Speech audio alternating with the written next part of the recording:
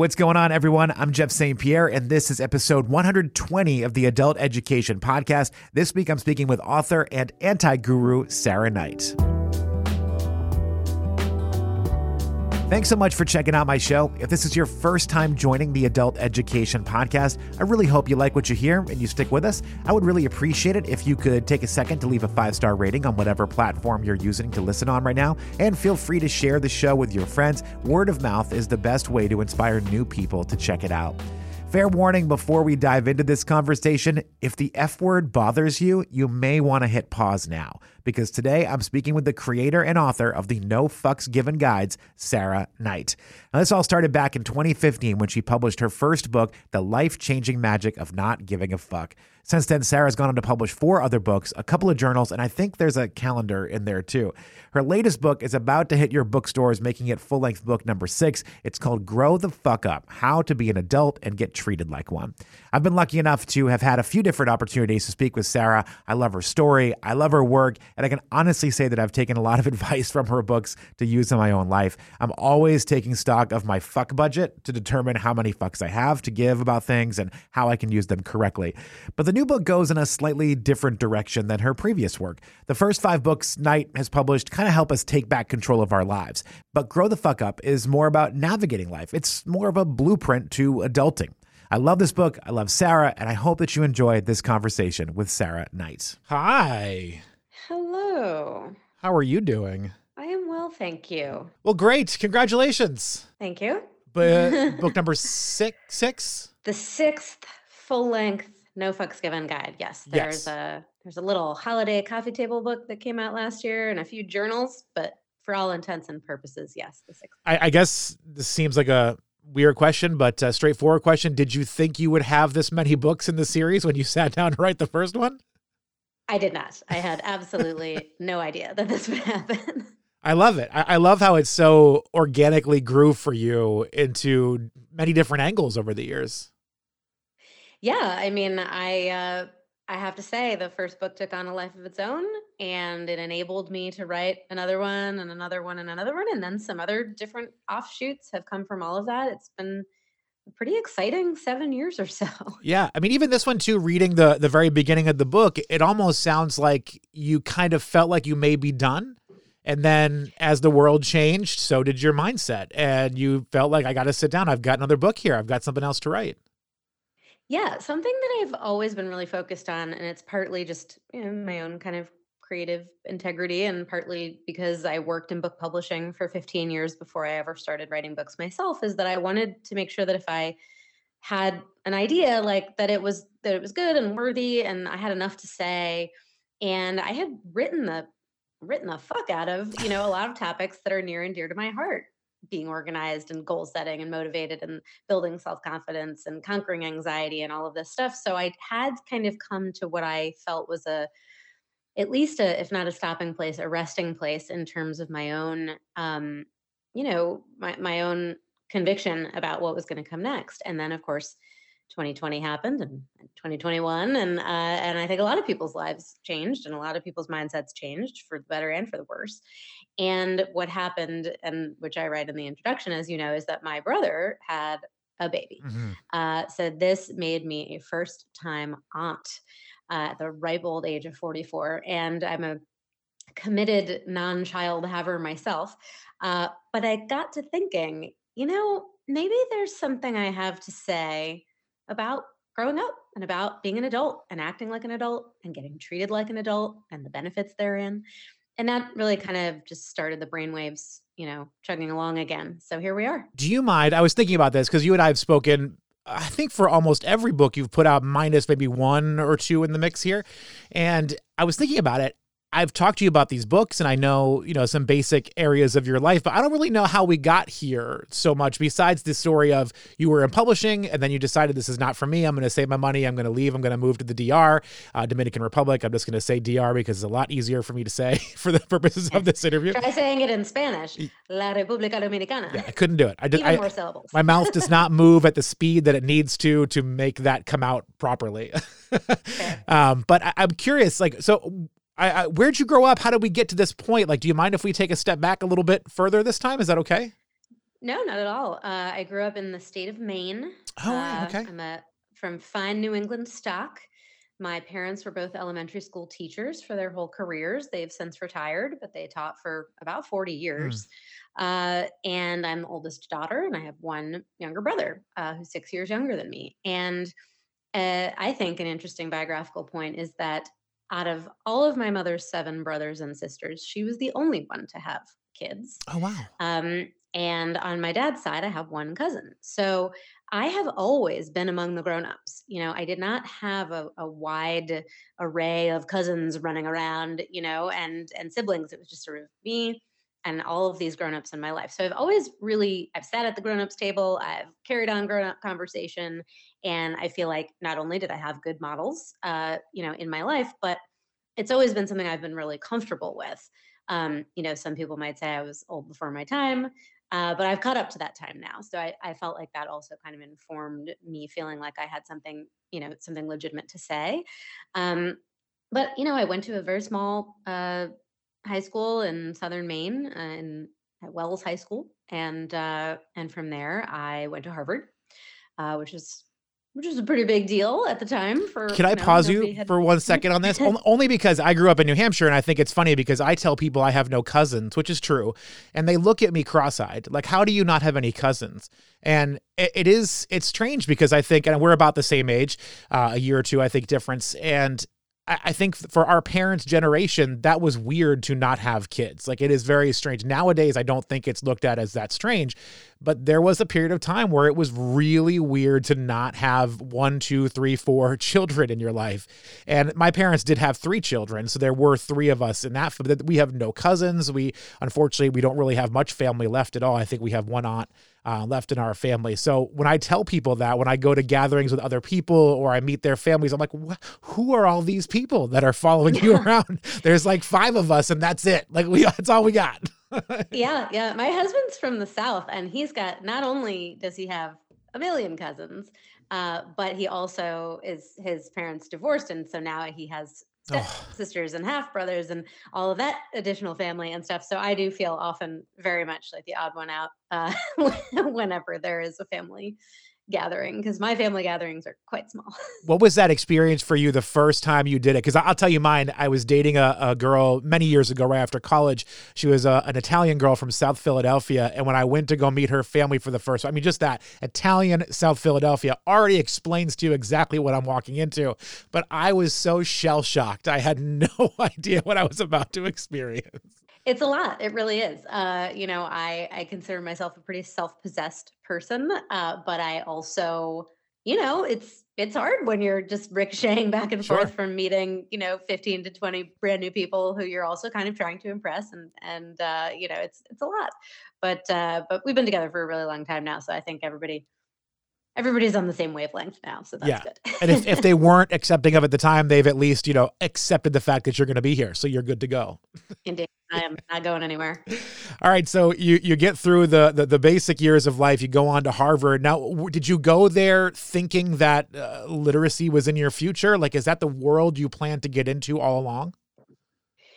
Yes and no. I mean, if you asked 8-year-old me, what do you want to do when you grow up besides wanting to be a hairdresser, which was a long held dream, I would say I'm going to be a writer. But I don't even think I necessarily knew what that meant when I was that young. And I was always writing. I was always, I was winning some awards but on a low level. And so when I got to college, I did major in English and American literature. So, I got to read all the classics and the canon and the 20th century stuff. And, it was definitely in the ballpark of what I sort of assumed my higher education path would take. But I also got really into theater, and specifically set design and scenic art and props design. And I did that for all 4 years that I was in college. And so there was a point where I was sort of like, well, am I going to go into theater? Or Hmm. am I going to continue on this, books publishing, try to be an editor, that kind of thing? And I ultimately realized that although I was quite good at designing props for college shows, I wasn't some kind of savant. Like I was not qualified to go off and hang with the big cats from Juilliard, and the people that were really like true talents. And that really my talents lie more with the written word. So I did end up pursuing a career in publishing. A few false starts here and there, trying to get a job in New York in the summer of 2000. But I did end up ultimately working for a literary agent for about a year, and then transitioned to be an editorial assistant at a publishing house. And then I did that for 15 years until I blew it all up and crossed to the other side of the desk and started writing these books. You must read really fast. I do. I read really fast, but I don't retain nearly as Yeah. well. My husband is a much slower reader, but he remembers books he read 5 years ago, like really kind of perfect recall, and books I've read too. And I'm like, oh, I don't remember that part. So it's a little bit of a occupational hazard that I learned to read super quickly for my job. Now, I imagine too that because of your job, you're also, and maybe my impression of being an editor is different than what it actually is, but my impression is you're also reading it looking for mistakes, errors, trying to make sure things are looking right for the manuscript that you have in front of you. So I imagine you're reading it looking for different things too. Like, yes, you're reading for enjoyment from time to time, but you're also reading it going, there should have been a comma here, or I could see something, I don't know, or maybe I'm making that up. Maybe that's not at all what your job entailed. That's eventually it does entail that, but as an acquiring editor for a publishing house, what you're doing is reading manuscripts that literary agents have sent you of their clients that they want to Okay. publish. And so I'm really reading for a spark of something original, a really fabulous voice, a writing style that is unusual and that I think, could become the next kind of big thing. So first I'm evaluating manuscripts based on, do I love this? Is it unique? Do I think I can sell it to the masses?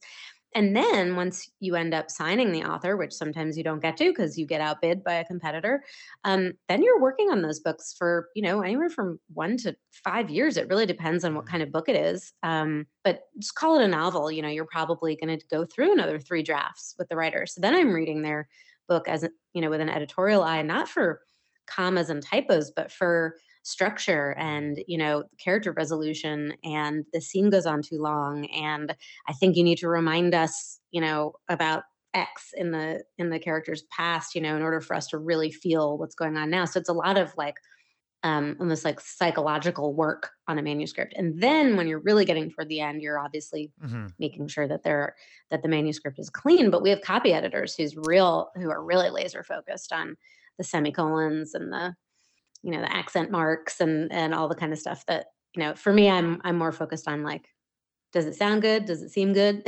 Are And then people they going kind to of buy this? Yeah. they back clean up on whether it is precisely correct. All right. So we do that for 15 years, realize life is not doing what we thought life was going to be. We didn't like life a whole lot in that way. So you made the decision, as I mentioned before, to take a year to save money, pack it all up, go to the Dominican Republic, and then you launched what would eventually be called the No Fucks Given Guides, the whole series. And I just still think this story is so inspirational for anyone that says like, oh man, I just don't know if I can do it. I mean, living, walking proof right here that you can. Yeah, I mean, it was terrifying, and I don't sugarcoat that for people. I was, it was kind of a kill or be killed moment for me. I was very depressed. I was panic stricken all the time. I knew, after a lot of kind of hardcore self evaluations that I needed to leave my job, that I needed to work for myself, have more autonomy, have more freedom, not be caught up in a corporate environment. I loved editing books. I loved working with writers. I just didn't like working in a situation where I had to kind of didn't feel free to be completely myself and to take all of the risks that I wanted to take. And so I wanted to work for myself. And I had to do it, or Mhm. something had to give, something had to change. So I don't try to tell people that it was easy or it wasn't scary or it didn't feel like I was blowing up my life. But what I do constantly harp on, especially in my second book, Get Your Shit Together, is that, big life change is just a series of small change, one after the other, just focus on the small manageable chunks, and then suddenly the big picture will appear before you. And so I really just narrowed my focus, and I said, this is what I'm going to do. This is how I'm going to save money. And then I'm going to start working on building a website that I can have go live as a freelancer after I leave the job. And I just did all the little parts. And that included selling an apartment, moving to another country, getting a house up and running here, learning Spanish. So, there's just like a lot that goes into it, but it was, for me, it had to happen. I had to make a change.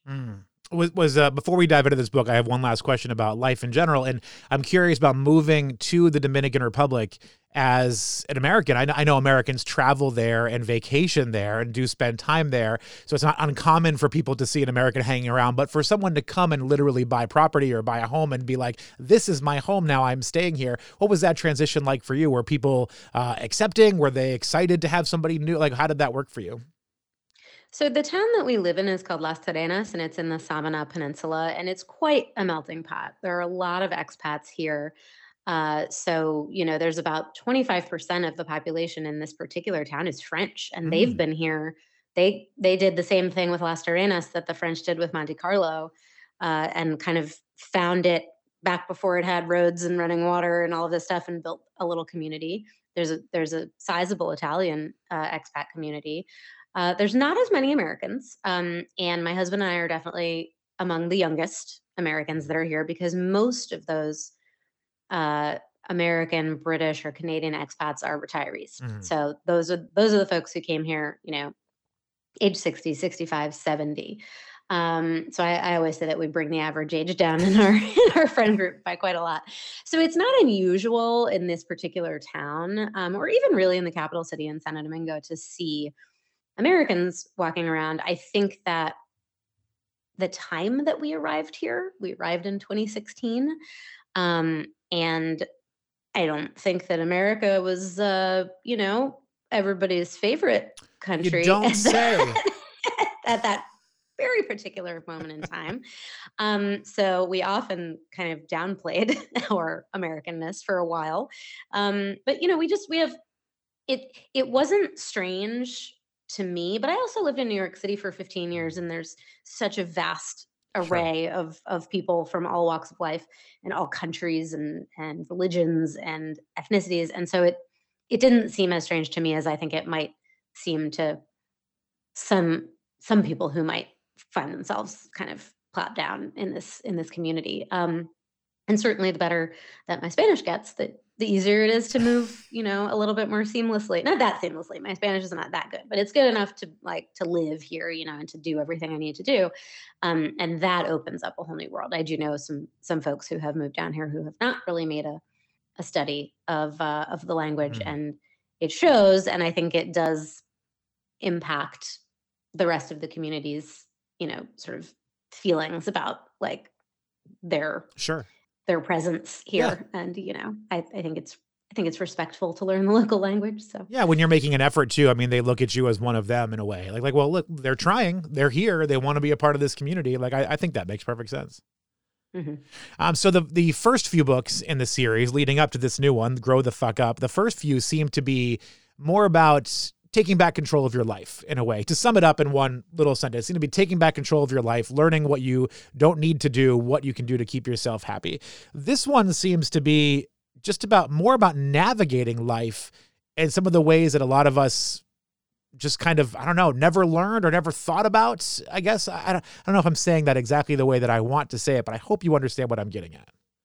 I do, yeah. And actually, I think that's a really smart perception, because this book is more of a blueprint than any of the others. The others each have a kind of very specific, narrower, the Calm the Fuck Down is about overcoming anxiety and solving problems, staying calm and solving your problems instead of making them worse. And Get Your Shit Together is about getting motivated and setting goals and achieving them.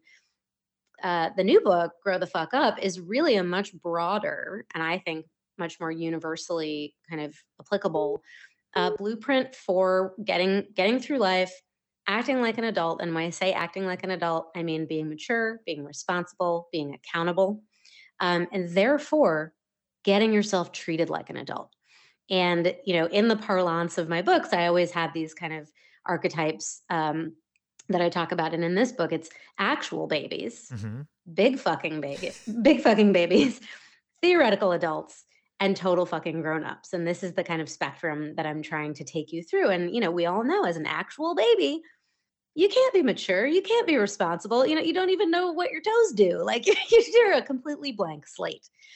And if you get through life with, behavior being modeled for you in good and bad ways by the adults around you, and you learn these things and you begin to understand that your actions and behavior have consequences, it's what you choose to do with that knowledge that really counts. And so the big fucking babies who walk among us are the people who choose to do nothing, Mm-hmm. who don't care. They know what the right way is to do something and they just don't feel like doing it. They want other people to continue to do everything for them the way their mom used to do. And then you have the theoretical grown-ups, which I think is kind of where we all are. We're like, I'm really good at 80% of the stuff I talk about in this book, but even I need to work on 20% of it. And there are days when I feel like a total fucking grown-up. And I hope that by the end of this book, we all have a lot more of those days to look forward to. But I think that what I wanted to do originally was write a book that was a little bit more aimed at younger people, because I started getting a big audience of younger people after TikTok kind of exploded. A lot of, 18 and 20-year-olds were finding my books and writing to me saying how much they were helping them. And I was thinking, God, if I had known when I was 20 what I know now, boy, would that have been helpful. So that played into, my thought process when I started working on this book as well. And then I just quickly realized that this is not limited to young people. There are quite a lot of us walking around with many, many years on the odometer who need a reintroduction to some of these basic adulting skills and mindsets. I think it's an interesting time for it to come out, because I think there's been a conversation about, adulting, as you just said, for quite a few years now. But even so much since the pandemic started, when people really started to reevaluate their lives and really started to think about, what do I want my new normal to look like when I come out of this? What do I want my life to be? I think being locked down and shut down made a lot of people think about their career choices, their life choices. Do they like them? Do they hate them? Do they want to try something new? And then when you start to make the decision, if you want to do something different, a lot of people found themselves being like, wow, I don't really have the experience or the knowledge of how to change what I'm doing. And I've never really sat and reevaluated before. So I love this is coming out now, because I think a lot of people could use a lot of this advice in this book. Well, thank you. And something in particular that I think happened to all of us especially during the literal lockdown, and even in the 2 years of kind of high level stress of COVID and all the changes and not going into the office and working from home, is relationships suffered. People were like cornered cats, and they were either trapped together or they were forcibly separated.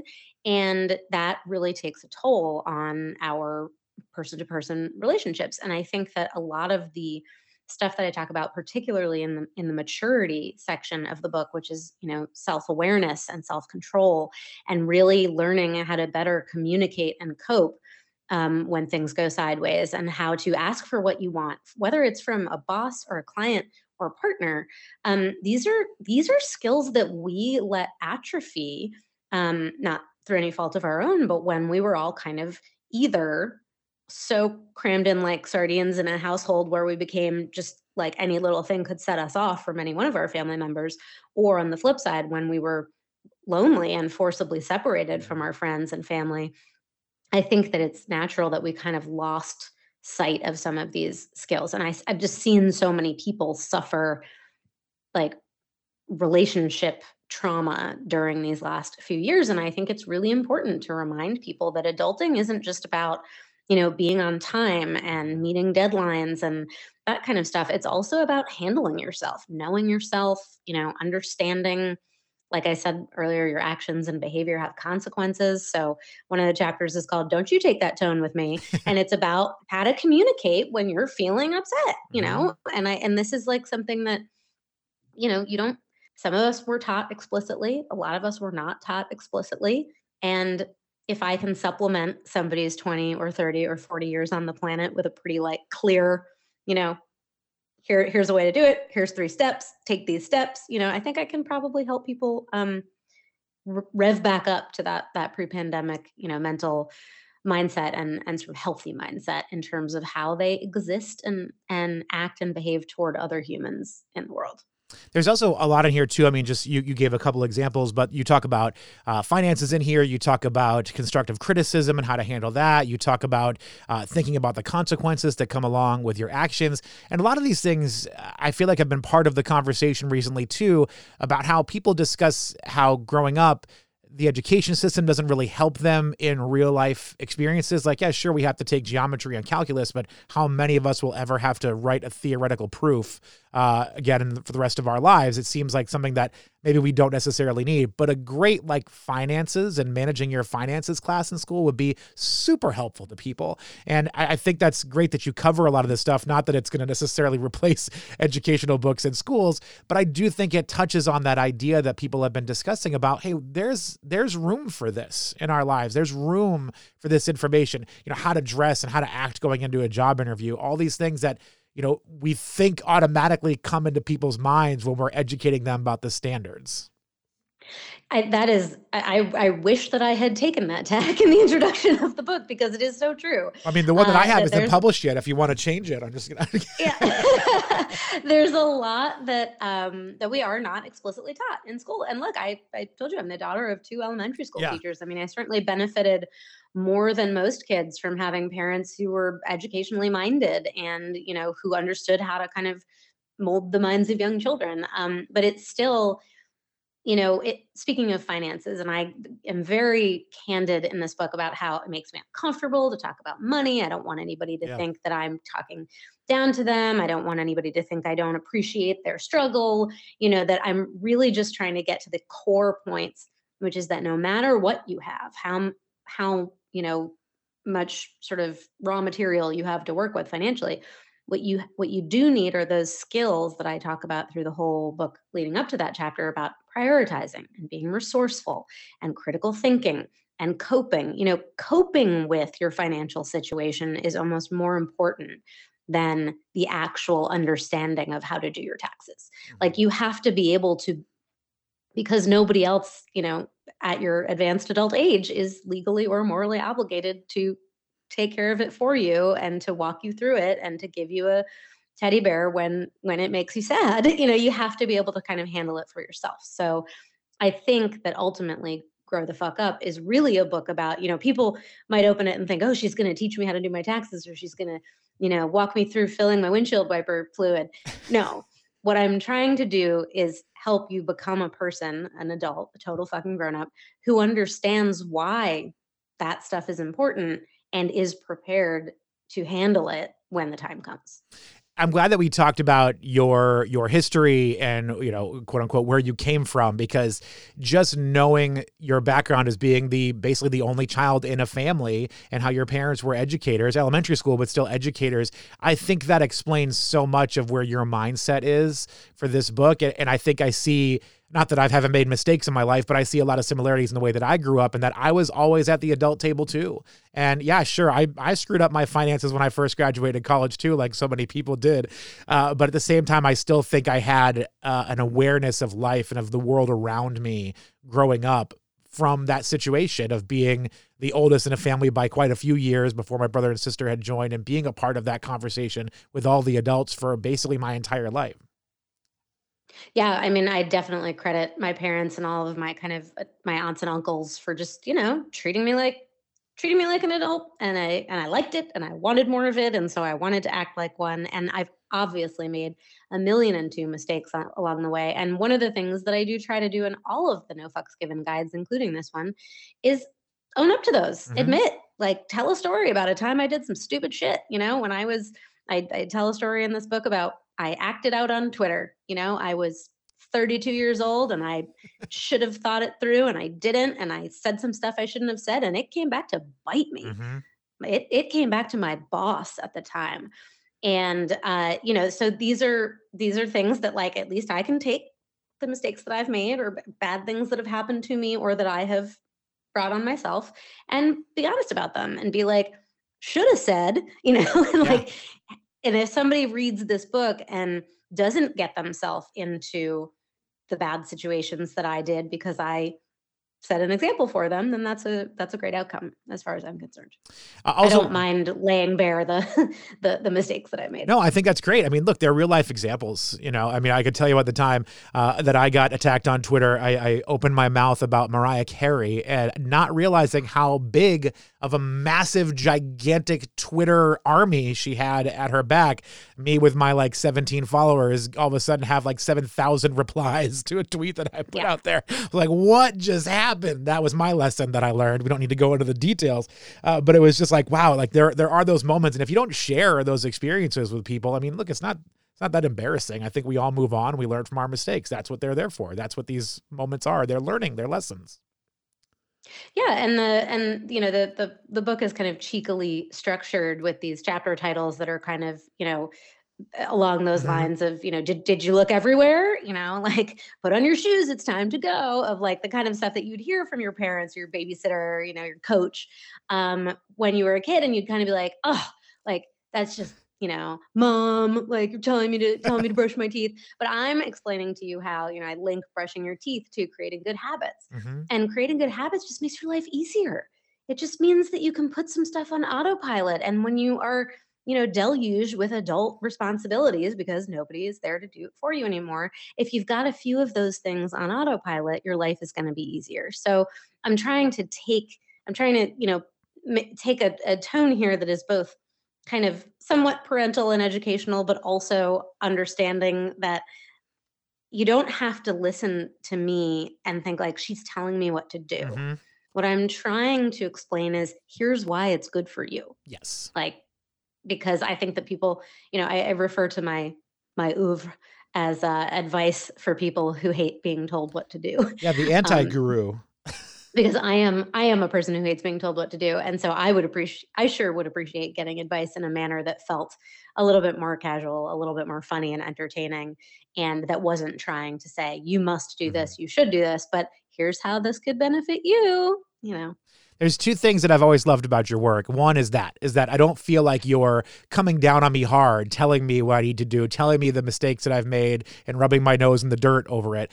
Also, your creativity is maddening to me because it's so clever. Like just like you were talking about the chapters, when I first got the book and was looking through the way that it was built out in the different chapters, I was like, I don't understand how people like Sarah's minds work, where these things come to them in the process. I could sit here for years and never come up with a chapter list the way that you did. And I love it. I think it's amazing. And it's such a great talent that you have.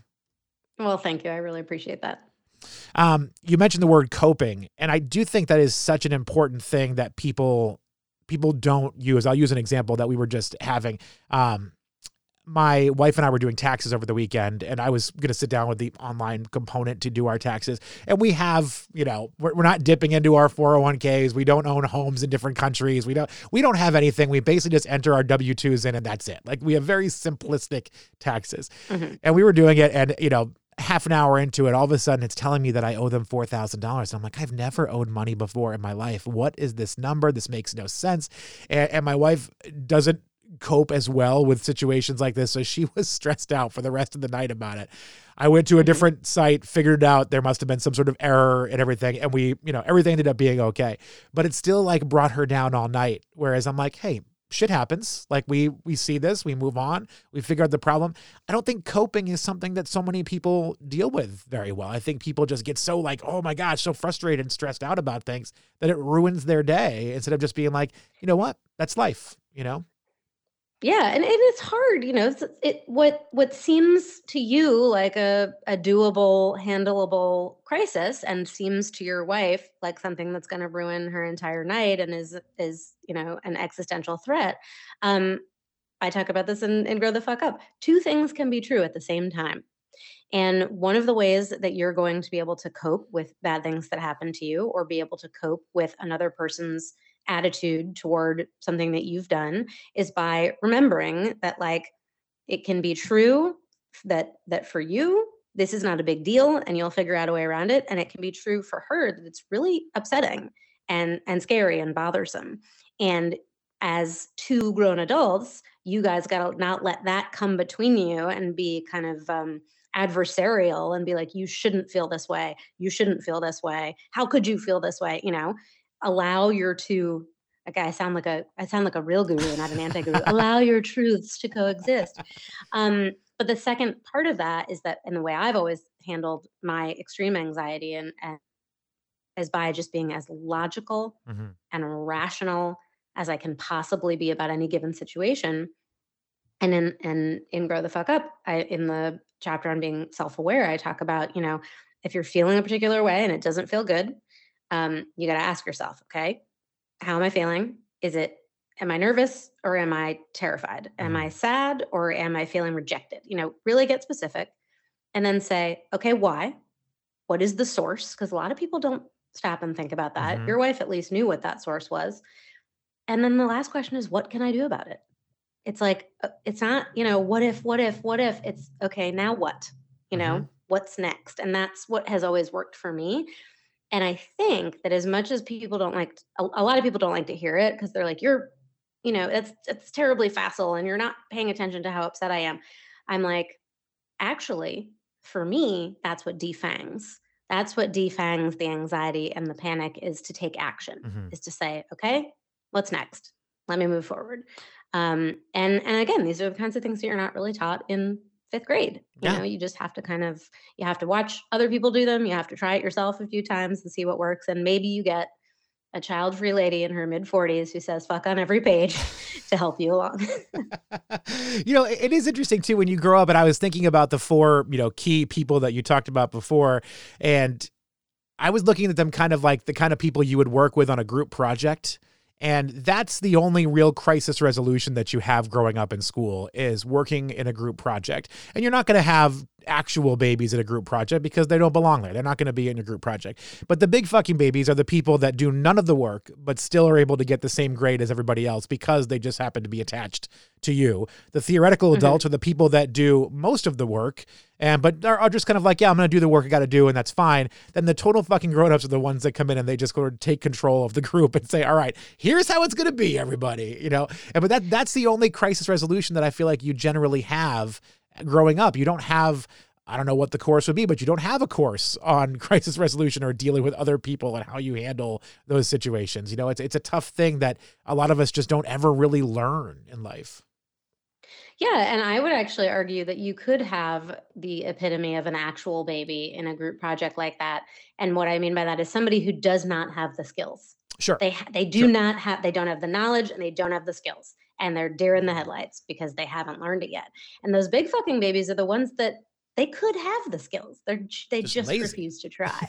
And that's again kind of in the beginning of Grow the Fuck Up when I'm doing this taxonomy of adults. Um, I want to make sure that everybody knows that we all have these qualities that I list out that big fucking babies have and the qualities that total fucking grown-ups have. And some of us are going to read the list of the big fucking babies and if I've listed 16 things, two of them are going to be like, "Ooh, I do that, don't I?" And so, it's useful for sort of anybody in their adulting kind of, oh, I'm going to use a woo-woo word again, in their journey. To read through this book and just kind of acknowledge, as I do in its pages, that there's a little bit of work to do. And it's when you're able to understand that work needs to happen and implement it is how you get skip ahead to total fucking grown up. There's an undercurrent of honesty in this book too, I think. And you can correct me if I'm wrong, but there's a lot of moments where you talk about you have to be honest with yourself. You have to be honest with other people. Tell people they can't read your mind. You have to tell people what you're feeling. And I do think that's another thing that's very difficult because I don't know if a lot of people can handle honesty. As much as people say, all I want is honesty, when you're honest with them, a lot of people fold and crumble and they can't handle that. And I know I think there's a difference between being honest and being a total jerk. But at the same Mhm. time, like being honest is such an important thing in life that most of us just sort of brush under the rug. Yeah, I mean, as much as I've tried to take these kind of parental, admonitions, don't lie, mind your Mhm. manners, do your homework and stretch those into the chapters on different stuff that we've already talked about.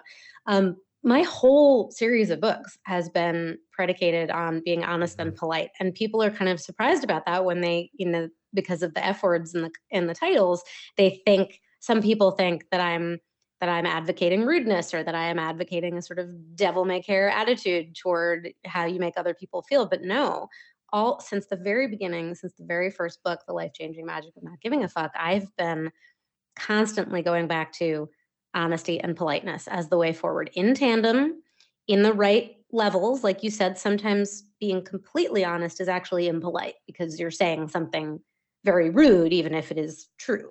And you do have to be able to kind of understand how to work those two kind of pillars together into a way forward in your life where you're not being an asshole all the time and you're not hurting people's feelings just for the heck of it.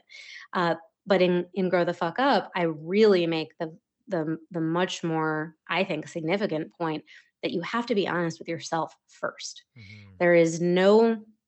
There's no way you are going to be able to move through the world as an adult and get what you want and get what you need and express all of that to other people if you haven't figured it out in your own head. And a lot of young adults, especially, have ideas about what they're supposed to do in their life, whether that's traditional ideas about getting married and settling down and having kids and owning a home, or ideas about, I have to be a dentist because my dad's always wanted me Mhm. to be a dentist and my dad was a dentist.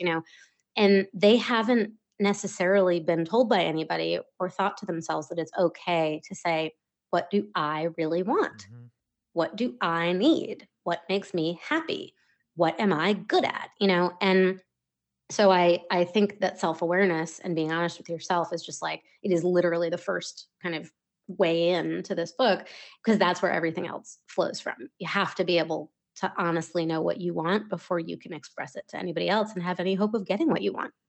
There's something in the book, or there's an area of the book too. Again, the book is called Grow the Fuck Up, where you talk about going for job interviews and that whole process and about doing your homework. And one thing you touch on that has always been my biggest struggle in job interviews is when they come to you and ask, do you have any questions? And I don't know what it's like in other professions. In my profession, in the broadcast radio world, a general interview can be an all-day thing where you come in, you tour the radio station, you meet all the on-air staff, you meet the different heads of departments, you go to lunch, you come back, you do something else. At the end of the day, they say, do you have any questions? And I'm thinking, holy hell, I just sat through an entire day of presentations and meeting people, and I asked some questions along the way, but no, I don't have any questions right now. I'm kind of shell shocked. And that's always been my struggle because I feel like I probably should have questions, but I'm like, I don't know if I have any questions right now. I need to decompress everything that just happened to me over this last 8-hour period. But it is, you talk about doing your homework and being prepared. And that's something that, I'm going to take with me moving forward, in any future opportunities that I may have, because it is so important to make sure you've got the background. Yeah, thank you. I mean, I hope that that kind of thing is exactly the kind of little nugget that sticks in somebody's mind and helps them out in a situation where otherwise they might have been standing there kind of mouth agape being like, I think the example I give in the book is like, don't if they ask you at the end of the day, do you have any questions, don't say where's the bathroom Right. because I need to go before I get on the train. That's not the kind of question they're looking for. But you can also, and this actually is a tip that runs throughout the entire book, which is like in terms of preparing yourself, of doing your homework and being prepared, there are little kind of stock questions, phrases, responses, and things that you can arm yourself with so that you don't find yourself in a situation where you are a deer in headlights. And some of those could be job interviews. I know that at the end, if they say, do you have any questions? Here's the one I'm going to ask. And it's going to make me sound, prepared and interested. And maybe it's a little funny, kind of depends on what the job interview is for. But there's other situations like when you are feeling emotionally kind of overwhelmed, you can say, I'm going to think about that and get back to you. Mhm. And like there are these little kind of stock pauses. And I talk about one of them, I call them the triple O. And it's like an out of office reply, Mhm. but for your life. Because if you've all worked in office situations where like if you go on vacation, you go on maternity leave, you go on parental leave, you put up an automatic responder and the person emails you and it says, I'm out of the office until such date. If it's important, contact this person. And people accept that. Mhm. They're like, oh, that person's out of the office. Like, that's just so you've told me I'm not going to hear back from you right away. I haven't got your message and you're not going to hear back from me until I do. So if you can incorporate that into your own life with the triple O and somebody asks you a question that you're not prepared to answer, you can just be like, I'm going to get back to you on that. let me think about that. I'll get back to you. And you don't have to be so like, in the moment, I got to come up with a response, whether it's saying yes to a task that somebody wants you to do or trying to formulate, a strategy to help your sister figure out how she's going to leave her husband. There's like all kinds of adult things that you have to do in your life that you're not going to be able to do literally in the moment. And so you need to give yourself that time. And it helps you not overreact. It helps you not say something stupid.